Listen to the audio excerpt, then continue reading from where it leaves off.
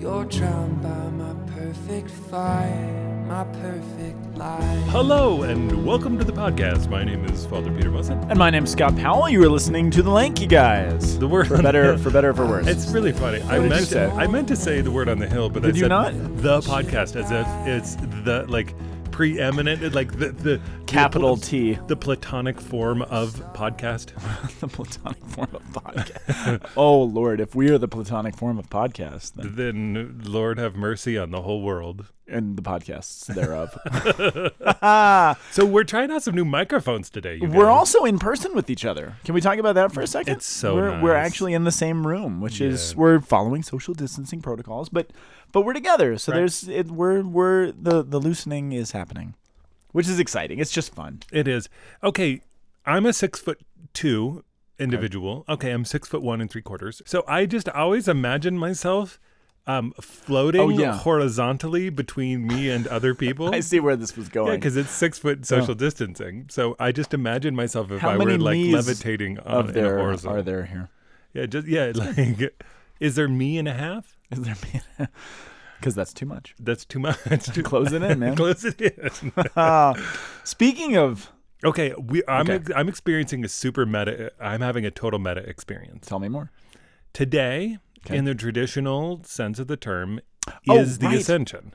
Yeah, because traditionally the Ascension was celebrated on Thursday, of which today is when we're recording. Ascension Thursday, so that you have 9 days for the prayer for the Holy Spirit for Pentecost. Which is where we get the idea of novenas, Right. coming from 9. So what's happening is that we're on the day, the traditional day of Ascension, Ascension Thursday, Which preparing is- for Ascension Sunday. Which is, it still is the day of the Ascension. We just happen to celebrate it. It's what's the word that we use on calendars? Movable feast. Observed on Sunday. Right. Which is fine. It's not like the church is saying, no, we're changing the date of the... Yes, it's happening, but to make it as accessible to the greatest amount of people, there's some sense to that. And not every diocese does that, right? Some dioceses keep it on Thursday. Right. So I don't know where you are in the world, but you could actually be rocking the readings on the day of, which is super cool. Which also means, on the flip side, on the negative side, that if your diocese, and I assume there's some, I guess we should fact check that. If your diocese celebrates the Ascension on Thursday, and doesn't move it to Sunday, then you will have a different set of readings on Sunday than what we're talking about today. Right. So there you go. So we're doing the Ascension. So if you're doing 7th Sunday of Easter, you're out of luck. Good luck. Good luck. Hope you figure it out, friends. Oh, that's very you got an edge to that, No, man. you know what it is? Tell me. Is that I know what it is. I've been alone in my house Oh yeah. with my parochial vicar. Yeah. Who lives 2 stories away? Yeah, like In fairness. I've had a floor to myself. It's a big house. And so then I don't know why, but I've just decided that I'm going to be very direct as of late. That's fair. I'm have any really problem direct it. with you though too, Scott. That's fair. I'm used to it. Yeah, I can take it. I can handle it. Yeah, some of our listeners. I met with one of our listeners, Oh, no. and he was really hoping that I wouldn't treat him like I treat you, and I was like, oh no, I'm a bad person. Oh, that makes me so happy. I'm sorry, that delights me. Yeah, I don't know why it delights me so much. Oh, I don't know why. I don't Yeah, know. it evoked something weird emotionally, and I don't know where that came from. Yeah. It's, All right. It's a deep sense of justice, right? Apparently. Well, speaking of the Ascension, Let's ascend into the readings. oh, that was good. Yeah. Wow, that was poetic. Hey, man. done. I've been alone for a long time. Yeah, man. yeah. Okay. Okay. Our first reading is from the Acts, AXE of the Apostles, chapter 1, verse 1 to verse 11. This is one of my favorite numberings of all of what we do in our year. 1111. 1111. Yeah. All right. Our responsorial psalm is Psalm 47, verses 2 through 3, 6 through 7, and 8 through 9, with the response coming from 6. Okay, so then our second reading is from Ephesians chapter 1, verses 17 to 23. I love the Ephesians. I'll tell you that. Our gospel is a short one. It's coming from Matthew 28, verses 16 through 20, the Great Commission. Sometimes called the Great Omission, because we don't do it very well. Oh. We'll come back to that. Dude, I've meditated a lot on that section of scripture just in my own life, and I preach about it consistently. Well, now you have an opportunity to do it Publicly. publicly. Hold on. I mean, I guess it's always publicly when I preach, but it's I don't kind know of- who you preach to. You could get preachy to your parents and to your roommate. I don't know. I get preachy to you, bro. Yeah, I know. You don't really. No. Yeah, you don't really get preachy to me. No. You want to know Sometimes why? I get it to you, and then you get annoyed, and then we. Papa don't preach. Okay. Amen. All right, here we go. Sleep. I have nothing. I have nothing to add to that. Okay, Acts. This is super helpful for me. I have to say that, like, knowing that Luke and Acts are kind of a whole together, 2-volume set. if you will. two-volume set, like a diptych. I'm not calling you a dip. A triptych is 3. A diptych is 2. I know what a triptych is, but is a diptych a thing? Yeah, a Oh, diptych. okay. Yeah, Cool. cool. So I just trying to- I find it so helpful to know that these are bound together, Yes, because yes. then you have Yep. an opportunity to be able to read Luke in a certain way and Acts in a certain way. Yeah, and Luke is. I mean, it's on a literary level. It's masterful the way he weaves these 2 volumes together, because one of the things that he chooses to do, and this is what I think brings out the meaning of Acts of the Apostles. Jesus and John's gospel makes it clear that, the things that we have recorded in the gospels are a tiny fraction of all the things that Jesus said and did. So there's so many more things, especially in 3 years of ministry. He does a lot of stuff. Right. But what Luke does is he purposely chooses, of all of those things that Jesus said and taught, Luke chooses those things to demonstrate Jesus doing in Luke, so he can show the church doing the very same things in Acts of the Apostles. Absolutely. And he's very purposeful about that, because he wants you to see the church in Acts being the continuation of what Jesus does in Luke. Right. And that's really purposeful. It comes back. A lot of what we have in this reading, although it's about the ascension, of course, and Jesus going into heaven after the resurrection, a lot of it speaks to the nature of what the church is, which is important, even just the view of Acts of the Apostles as a whole, because what Acts is doing is teaching us what the church is supposed to be. And it's significant because he says in the first line, right, in the first book, O Theophilus, the recipient of both of these writings, and there's been great debate over who Theophilus is, and there's lots of opinions on there. I actually think he is a prominent Jewish leader. I think he might have been the high priest. There's other opinions, maybe a Roman, political figure or something like that. Anyway, but he's writing to this person. He says, in the first book, I dealt with all that Jesus. The NAB. The NAB got me. You got me, NAB. What did it do? Well, in other translations and in the Greek, sorry, not to get all pompous about this, the NAB softens this to try to make it more readable. But what the text actually says, and I didn't notice this, what the text actually says is Luke says, in the first book, Theophilus, I dealt with all that Jesus began to do and teach. And the New American Bible, for some reason, in our readings, takes out the word began. Right. Which is significant, because if the first book it was goes the right beginning... against Right. what we're just talking about. And it doesn't go against it, but it leaves out a piece. Well, what it does is it doesn't frame it for you to help you Correct. understand. Correct. He began to do and teach this Which himself, suggests that he continued to do and teach it in the church. through the apostles. Right. Because again, the premise is Jesus is still continuing to do it. He's just doing it through them Right. and through the church. Right. So that is important. And the other place you really see this clearly, I think, is when Saul, during his conversion, is thrown to the ground on the road to Damascus, and Jesus says, Saul, Saul, why are you persecuting Me. And he's like, well, I'm persecuting these Christians, the church. But Jesus doesn't say, why are you persecuting the church? He says, it's me. They are embodying me. Right. So that's so important for understanding what Luke is doing in Acts of the Apostles. Absolutely. And what we get here in the very beginning is the setup for the whole thing. Right. And so the other thing that's nice about Luke, I don't know why I always go to this. The way that he begins Acts of the Apostles, it's always, I love it. And there's actually a technical term for this that I'm forgetting, but he basically gives like a last week on growing pains. Right, it's the right. very special episode one, but he gives a summary of what he basically ended with in Luke, in the Gospel of Luke, and then he gives you a little bit more. He gives you some more information. Right. And the only couple things I want to pull out of this first reading is that, so it says in the first book, I dealt with all that Jesus began to do and teach until the day he was taken up, and that's kind of where the gospel left off. You really can honestly read the Gospel of Luke. The Gospel of Luke, if you read it on its own, always sounds, at least to me, almost that the ending is kind of artificial, because they see Jesus risen from the dead. They experience all these things, and then it says they went back into the temple and they just kind of stayed there and prayed. The end. And you're Right. like, wait a minute, what about the rest of it? You're like, come on. But Luke is like, we'll read part 2 to find out more. Right, dude, find out the next phase of their life. Right, it's like a double episode. You know what I'm It's saying? a double Like, episode. you But he know? wants to leave you hanging. And that's what all the greatest writers do, right? They leave you hanging at the end so that you keep reading, because Luke actually understands. Wasn't it a Charles Dixon?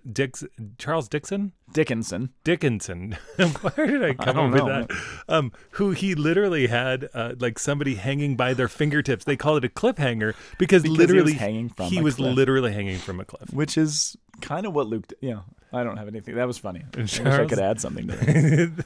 But that's what he does, Right. because if you just read Luke on its own, you're like, that doesn't.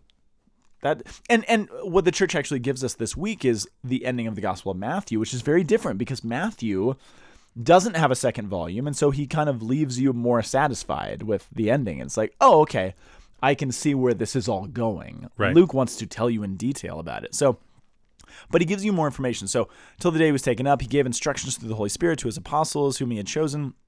He presented himself alive. Again, he's just recapping. He appeared by many proofs. He appeared to them during these 40 days. He spoke about the kingdom of God. One thing I want to note is that the most repeated idea in all of Jesus' teaching and preaching is the concept of the kingdom of God. Sometimes called in the Gospel of Matthew, at least, the kingdom of heaven. Same thing. Yeah. The thing that Jesus, literally, just quantitatively, the thing that Jesus teaches about most is the kingdom. And if we have a proper ecclesial theology, then what we understand is the kingdom of God, or the kingdom of heaven, is the church. Right. Because a kingdom is not a metaphor. It's something with a king and a structure and a hierarchy and people, performs action and within the world. actions within the world that are visible. Right. That is what Jesus is talking about. And so the thing Jesus talks about most is quite literally the church. The Basilea Tou Theou.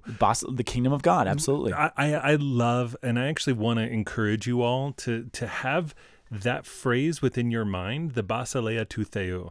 That's the Greek. It says the kingdom of God.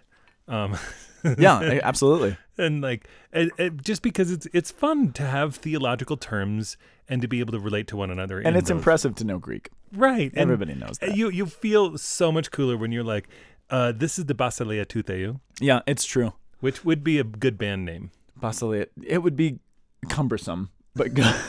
But We are Basilea Tou Theou. It's like the definition of hipster. Let's just do it more difficultly. Yeah. Let's take that which is normal and make do it cumbersome. Yeah, exactly. Like So a wooden typewriter on my unicycle with my monocle. All right, anyway.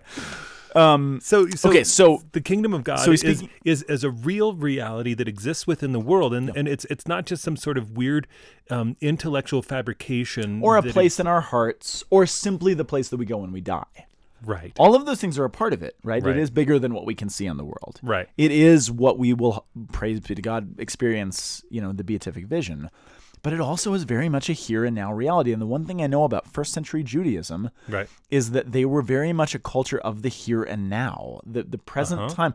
Things that are tangible and real and sensible Yes. were very important. So for Jesus to just preach about abstractions would have been utterly frustrating. Well, I mean, and that's actually a funny thing, is because you had actually the Greek church encountering the Semitic church. Oh man, that was a mess. Because what happens is that's why you hear Paul, and he says, "What did Jews demand a sign?" Yep. And And Greeks seek wisdom. right, exactly. Because what happens is the Greeks have a tendency to be more philosophical and abstract, whereas absolutely. as the Jews have a tendency Concrete and poetic symbolic, and symbolic, poetic, yes. and like these are real manifestations of God's glory, and they're like, look at this beautiful abstract thing, which still exists within. Just think about that for a second in yourselves. It's like, think about how, okay, are we looking for the signs, or are we looking for wisdom? And there was a while there, I would say there was a good 20, 30, 40 years in the church, maybe even 50 to 100 years in the church, where we lived the religious life as an intellectual exercise. versus actually doing the churches as and then you can feel the contrast. I actually think that this exists within the whole history of the church, is the contrast between... I see it existing in individuals in the church too. I mean, you can, so many, myself and so many people I know are conversions, vacillate between those things, right? Right. And so in a certain sense, what the church has experienced on a macro level, we all experience on this kind of micro level. Is it just an intellectual thing? And actually that's going to come back into play in the gospel, I think. Oh, okay. In a really good way, I think. Yeah. But the only other thing I want to say about that, if you would, so Jesus comes back, and during these 40 days that he's back appearing to his disciples, what's he talking about? He's talking about the church, which they don't understand fully yet. They will, and it'll be enlightened. But he's talking about them, and then he talks about baptism. But jumping says, when they had gathered together, they asked him, the apostles, Lord, are you at this time finally? So he's been talking about the kingdom of God. Right. They know it's not an abstraction. These are first century Jews. Absolutely. They're not looking for an abstraction. They're looking for the kingdom of David come back. Manifest. With a king and a queen and a palace and stewards and every crowns and robes and everything. Jesters. Yeah.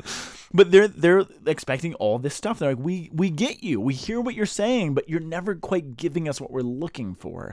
And so now he's risen from the dead. They have still not been their minds have not been enlightened by the Holy Spirit yet. Well, and I mean, think about this for a second. You've been anticipating. He says the kingdom of God is here. Repent and believe, and then for 40 days you're hanging out in quarantine, and kind of. I mean, not exactly. Well, kind of though, in a certain sense. They're trying to figure it out. Well, read what he says in Acts. He says, "Don't leave Jerusalem. Stay put. Don't leave." He's like, go back to Jerusalem and wait there until I tell you. Right. So in a certain sense, he does say to do that. Right. And so he comes back and they say, Lord, okay, now finally, are you going to restore the kingdom to Israel? And they're like, okay, we get it. Like, finally.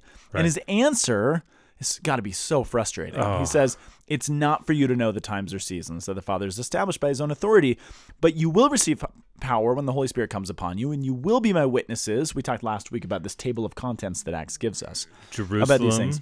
Judea, Samaria, and out to the ends of the earth. So they say, which is the process. So they're like, all right, now, are you going to restore the kingdom now? Is now the moment we're finally going to see it?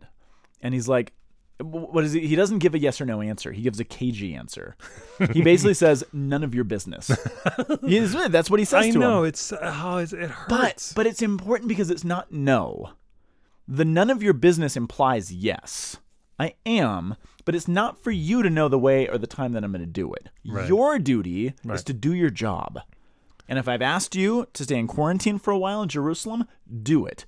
And if I give you Holy Spirit power to go out and do something else, do it. Your job is not to worry about my business. Your job is to do the job that's been entrusted to you. There's something frustrating and comforting simultaneously for me about that. Yeah, you and me both. I mean, like, right? There's something so powerful about being a soldier at base camp in battle preparedness. Knowing that the generals are off in that tent over there, meeting, strategizing, trying to figure out what's next, desperately wanting to know what's the next step. Right, and you're like, I want to send me in, coach. Send me in, general. Like I want to be on mission. Send me to the lines, and then the Lord. Or I just want to be in the room and know what's going on. Oh, I know. Tell me the plan. What's the strategy? Oh yeah. Which is what the apostles are saying. And then, it's not for you to know the strategy. Right, and Jesus is like, hey, I'm going to go, and this is actually the interesting thing, is that this is the completion of the full mystery of Christ. No, I disagree. Continue. Because Pentecost really is. No. Say what you're going to say though. This is important. This is really important. Well, I mean, okay. Let me frame what I'm talking about. Normally, as we say, Jesus became man.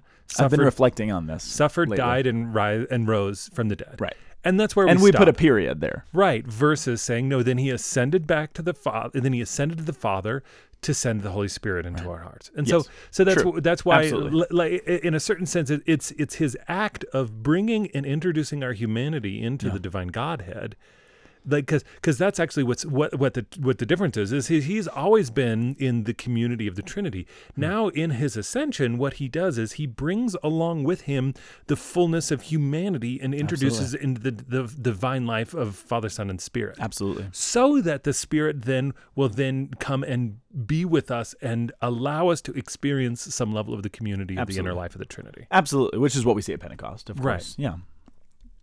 That's all I got to say. I know. I don't want to go where I was going to go. It's too much. No, the second coming is going to be the completion of it. Okay, We've talked about that's your thesis. How are you not going to say that? Well, no, but it's relatively new.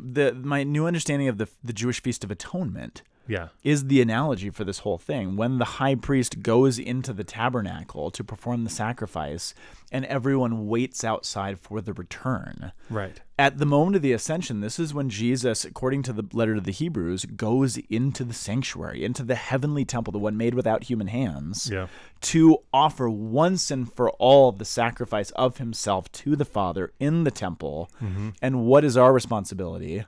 It's to wait. Anticipate. It's to anticipate and be ready. This is the parable of the 10 virgins in Matthew, right? To be ready at all times, because at some point he's going to come back and he's going to be like, everything that you've hoped for, everything that you've trusted in, everything that you've given yourself to me for, I'm going to lift the veil and you can see it in its fullness. And I'm going off to the Father. I mean, he says to the apostles, essentially, I'm going off to the Father now. You're not going to see me for a while. He's still present, right? We were given the Eucharist. We're given the sacraments. But you're not going to see me for a while. So your job is to be patient and trust and move on my authority that I'm going to give you at Pentecost through the Holy Spirit. Do the job without fully worrying about my strategy of it, and wait for the moment that I come back, lift the veil, and all things are brought to completion. So we're still in a waiting pattern. Right. It's not done yet. No.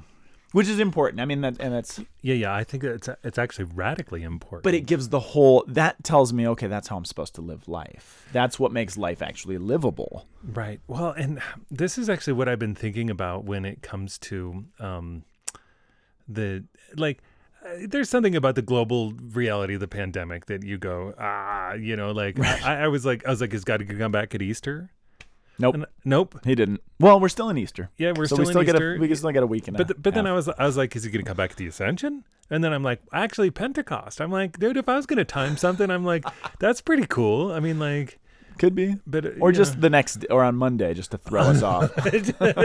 just so they skip a beat. That sounds like Jesus to me. Yeah, that's just like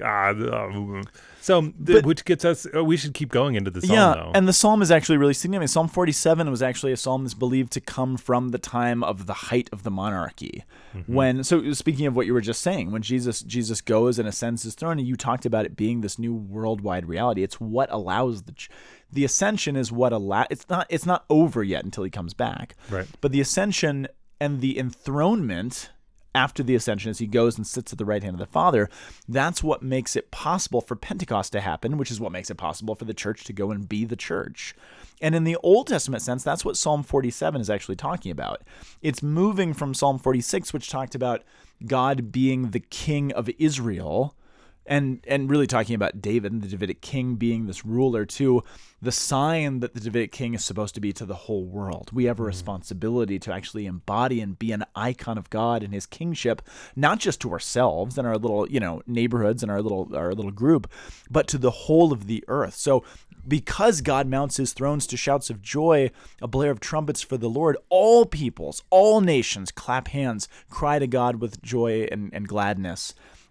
It's what Old Testament Israel always aspired to and never was able to pull off, which New Testament Israel, i.e. the church, now empowered with the Holy Spirit in a new way, is able to actually accomplish. So it's this psalm that's been waiting until Pentecost, really, for its fulfillment.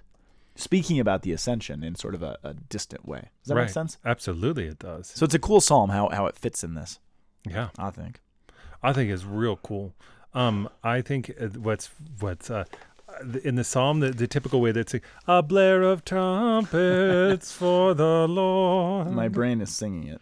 I know. It's hard not to. That's the beauty of being Catholic, right? Well, that's the thing is it's a song. It's a song, and we should actually have psalmoi means song. Right. In fairness. We should have actually that in our brains. And so, because that's actually what it means to be formed right. in the mind of the church.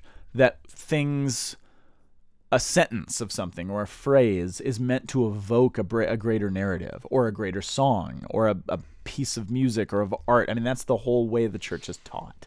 Some things are meant to evoke a bigger, broader picture. Right. So that's right, Right. That's and that's actually the whole that's the method of what we do in the podcast, even in relationship to popular culture. Oh, I thought you were saying into podcasts. Yeah. So Ephesians, dude, you were getting excited a little earlier about Ephesians. Just because I like Ephesians. So the Ephesians, I don't have that much to say about Ephesians. Come on, you Ephesians, better have a lot to say about I Ephesians. love Ephesians. Part of the reason I love Ephesians is, I'm going to get a little bit academic for a second. Ephesians. We've been actually we've been going with the eagle today. Well, I'm going to go the other way. So Ephesians is called often by scholars one of the quote-unquote disputed letters of Paul. What? So a lot of modern academics have a category of letters that are supposedly authored by Paul, but people don't actually believe he wrote them. So Ephesians is in that category, one of the so-called disputed letters. The pastoral epistles, Timothy, Titus, those fall in that category as well. And the general reasoning tends to be because Ephesians, for example, doesn't sound like Paul in his other letters. It doesn't sound like Romans. It doesn't sound like Philippians or Galatians. And there's the tradition of the church has always said, no, of course it says Paul wrote it. That's actually a lie if it's not true, and that's actually more problematic for understanding of Scripture. But the thing I love about Ephesians is that it's one of the only letters and epistles of Paul that he writes not fighting a fight or not putting out a fire or not trying to solve some dispute that's happening in the church. And so part of the reason it sounds different than Paul's other letters is that it's Paul being allowed to speak on Paul's own terms. Right. Because, Romans is written to solve a huge fight ethnically among these people in Rome. Corinthians is trying to dispute all of these heresies and bad teachings that are coming out. Philippians, he actually calls them fools or stupid because he's so ticked off. He's always fighting fights. I mean, it's like if the only times we ever heard from Archbishop Aquila was when, we're in trouble for something you did or something went wrong and he's trying to, correct something in our parish. Right. And never being allowed to speak on what he wants to say. This is Paul saying, I mean, imagine, Father Peter, if I don't know, because you're always responding to something. And part of the job of the priest and as the homilist is responding to what's happening in the world with an interpretation of the Scriptures. Correct. But imagine if you were just free, and I know you well enough to know this is a scary thought, but just imagine if you were just free, just say whatever you want. You just got a platform to say anything that you're feeling. It'd be different than your normal homilies. It'd be, but this is sort of Paul's like, all right, I just want to speak from my heart. Well, I mean, like when I preach, I'm always actually in a very specific way having a conversation with the Scriptures within the midst of the liturgy in the liturgical year. Which is your job. That's what you're supposed to do. And like every once in a while they say, hey, would you give a talk? Right. And Pick you're your like, topic. And you're like, oh. Which is a little paralyzing sometimes. It's paralyzing. And but then you also start to say stuff that you make connections and expressions that are just different when you're trying to deal with some sort of pastoral situation or some sort of outside influence. It's like, what is the wisdom that is contained within inside of you? And you're like, well, now that you asked. And that's what Ephesians is. And that's why it's different. And it's scholars hate Ephesians. Secular. A lot of academics, some scholars hate Ephesians because it's almost impossible to tell, at least for the first 3 chapters, it's almost impossible to tell where Paul's opening statement and his prayer end and the body of the letter and his theology begins, because he's weaving in and out of praying and saying stuff and giving advice. And scholars are they're like, how do you we want to parse out, okay, where's the opening? Where is the table of contents? Where is this? Where is that? And Paul, I mean, this is how theology should be done. Right. That it's constantly, theology should be done. I mean, you've seen my shelves. I have so many boring theology books, which are important and they're necessary. But so few of them are born out of a life of prayer. Right. And the theology textbook to be indecipherable from where the author's prayer life ends and where their academia begins. This is what Ephesians is doing. And Right. when Paul is sort Right, of truly. let loose and set free to do that, what Ephesians actually gives us is the most full-bodied theology of the church, the ecclesiology that the epistles give us. Right. And it's like I had a friend who, Thomas Smith, always compared it to a jeweler's setting, that he takes this jewel that is the church and this setting and is able to examine the jewel from all these different points of view. It's a mystery. It's a plan that God had. It is a body. It's a family. All these different perspectives on what this thing that was given to us, starting in Acts of the Apostles, that the church has continued the work of Jesus. What is that meant to look like? Right. And the two most important themes, I think, that come out of the beginning part of the letter, which is where we kind of come in here, is the theme of plan and mystery. There's an oikonomia, is the Greek term, right? God has had a plan. He's So not there's just... an oikonomia for the Basilea Tou Theou. That's it. I was hoping you went there. There's an oikonomia, means oikos is the Greek word for house, and nomos is the Greek word for law. So literally, there's house rules. There's a family agenda. There's an order for the way the family of God is supposed to operate. Like, my family has dinner at a certain time, and there's certain responsibilities and chores. Every family is supposed to have stuff like that. And so Paul's like, the church is no different. God has an order because God is order. So it's appropriate that the church looks like this. But it's also a mystery in that he's been slowly revealing what his plan has been from the beginning. And we Right. are part of the mystery, not mystery in the sense of God wants to keep... growing up in the church, and I don't know if this was true or not, but I always had the feeling that when I asked the hard questions of like the youth minister or the priest or whatever it was, I always got the answer like, oh, it's a mystery. It's a mystery. It's a mystery. Which always felt like, we don't know. God's kind of keeping it from us, so just shut your mouth. Which is not what the scriptures mean by mystery, mysterion. It doesn't mean something kept from us. It means something that is being revealed In to a progressive us. way. It's It's like Lost. I'm That so you deep in need on to Lost. kind of go through Lost. You need the previous episodes and seasons to be like, oh, that's why that does that thing. But then if you have philosophy and political science and these different things, then all of a sudden you understand the naming of the individuals, and like Right, the more you bring into Lost, the more you more actually is revealed. Right. It's more expressed in its fullness. Which the analogy is, the more you understand of salvation history and the way that God's oikonomia has worked through the centuries, the more the church will make sense, and the more we will be equipped to read the signs of the times. Right. Not just in the church, but in the world. We will be more equipped to understand the mystery and say, oh, it's like that. Right. Okay, I can hang with this because I understand the story and I see where the connections are. Yeah. That's why this is important. I didn't really talk about the text, but that's what this part of Ephesians is doing. Right. So And it does talk about, this part of Ephesians talks about the actual ascension. It's like, hey, remember that time when Jesus ascended into heaven and was throned? That's what we're moving in the power of. Yeah, and is seating him at his right hand in the heavens, Right. far above everything, every principality, authority, power, dominion, every name, which is to say that he truly is supreme in his Godhead reality.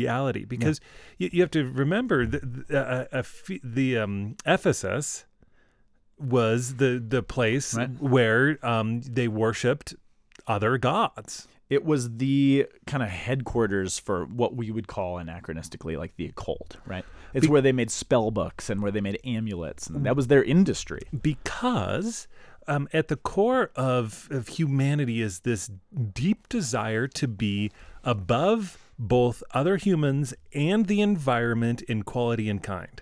And not even be above to it, be but God. to control it, to Right. be able to manipulate it. That's what I'm saying Yeah, is yeah. to be, and that's Yeah, why I yeah, say that's quality what and you're kind. right. I actually am above this. I am godlike. And so he's saying to the Ephesians in this moment to say, no, we have a true God who is actually above every principality, authority, power, dominion, every name in this age and any time. Which are all categories of angelic beings. Right. Which is, so he's saying. Which would have really stuck with the people who were very much involved in this world. Yeah, and that's why this particular passage is to say that we have God with us. Right. So- Emmanuel. Yeah, which brings us to It does God bring us. not being with us. But he is. I though. know. I mean, I know. I know. That's a tongue It in was cheek. good. That was pretty good, actually. All right, so our short little gospel from Matthew 28. Don't call me short. So Matthew's close. I just, before you blow our minds, the only two pieces. I really don't have anything to blow your mind. Yeah, you do. I see it. No, it's not there. There's just a couple things that stick out just on just if you read it at face value. The 11, and it's a different, they're not in conflict with each other because I think there's different moments and there's a lot of, 40 days is a long time to do a lot of different things, right? So the end of the Gospels, the end of the Gospels, Luke gives us a different stuff than Matthew does. Right. Because Luke says, stay in Jerusalem until I come. Matthew says they went out to Galilee. I think both actually happened. They just happened at different moments. But Matthew's significant because he's like, I actually want to tell this part. I'm going to tell something different. And so the 11 disciples, that just sticks in my head. 11, it's meant to make you see, number one, things aren't complete yet. Because Basilea we're Tou missing. Theou It's not the Basilea Tou Theou because we're missing an apostle. We're missing a head of the tribes because Judas is gone. And so that's meant to kind of stick like, oh, there's more. There's more to come. Jesus has more work to do. And they went to Galilee, which was not in Jerusalem. It's far away. It's where Jesus grew up. But I think what Matthew's trying to show, the reason he brings that detail to the front is he wants you to see the entirety of the Gospels coming full circle. Yes. Because this is where Jesus starts. This is where he begins to minister. This is where he begins to preach and teach.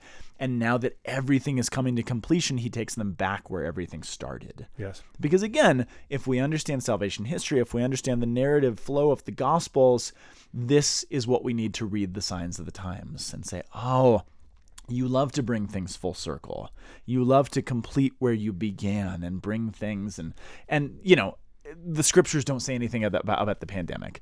But again, we can read the principles of how God works in moments of fear and confusion and all sorts of things and be like, okay, I can read some signs in this, and I can begin to. So it's significant that he brings them where they started because of the principle that actually exists there.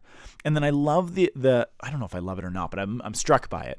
It says when they saw him, they worshipped, which that's a physical word. They bowed down, they lay prostrate. But they doubted. And some translations say some of them doubted, and there's debate. Okay, did some of them doubt? Did some of them believe? Are they all doubting? Are they confused? But here's what I love about it, and here's where it brings me back to the first reading, I guess. And this is just for me. They worshiped, but they doubted. And I in my mind, I'm almost reversing it. Yeah. They doubted, but they still worshiped. And I just think of how many times, you know, in the sense of what's happening in the world and just in general, I just struggle. Like, are you there, God? Are you really moving things? It's me, Margaret. Is this?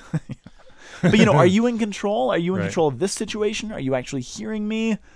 But what do I do in those moments? Well, the only imperative of the Christian is you do it anyway. Right. You move forward anyway. And these guys are doubting, or at least some of them are, but they still do it. They move forward anyway. And we're all, you know, the Gospels are not this encouragement. Never doubt, never question, never falter in your faith. I mean, the Gospels are the stories of all of these schmoes who form the foundation of the Basilea Tou Theou, who are constantly doubting, constantly blowing it, constantly going the wrong direction, cutting off people's ears, doing all sorts of things they shouldn't be doing, but getting back up and doing the job anyway. Right. And there's so much for me encapsulated in that one phrase.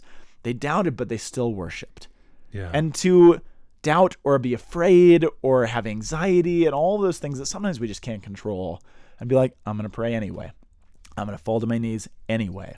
I'm going to sit in front of the dang computer and watch Mass with my family, even though I wish I could be there anyway, because I'm going to do the job. That's what he said to the apostles. It's not your job to know my strategy. Right. It's your job to do your job. And this is what's wild, is it says it's even in the midst of that experience of the full experience of the human heart, of all of what you're talking about, you know, even though like some doubted, some were all in, some were, but Presumably, yeah. he says, all authority has been given to me in heaven and earth, and go therefore and make disciples in this. Right. Go make disciples of all nations.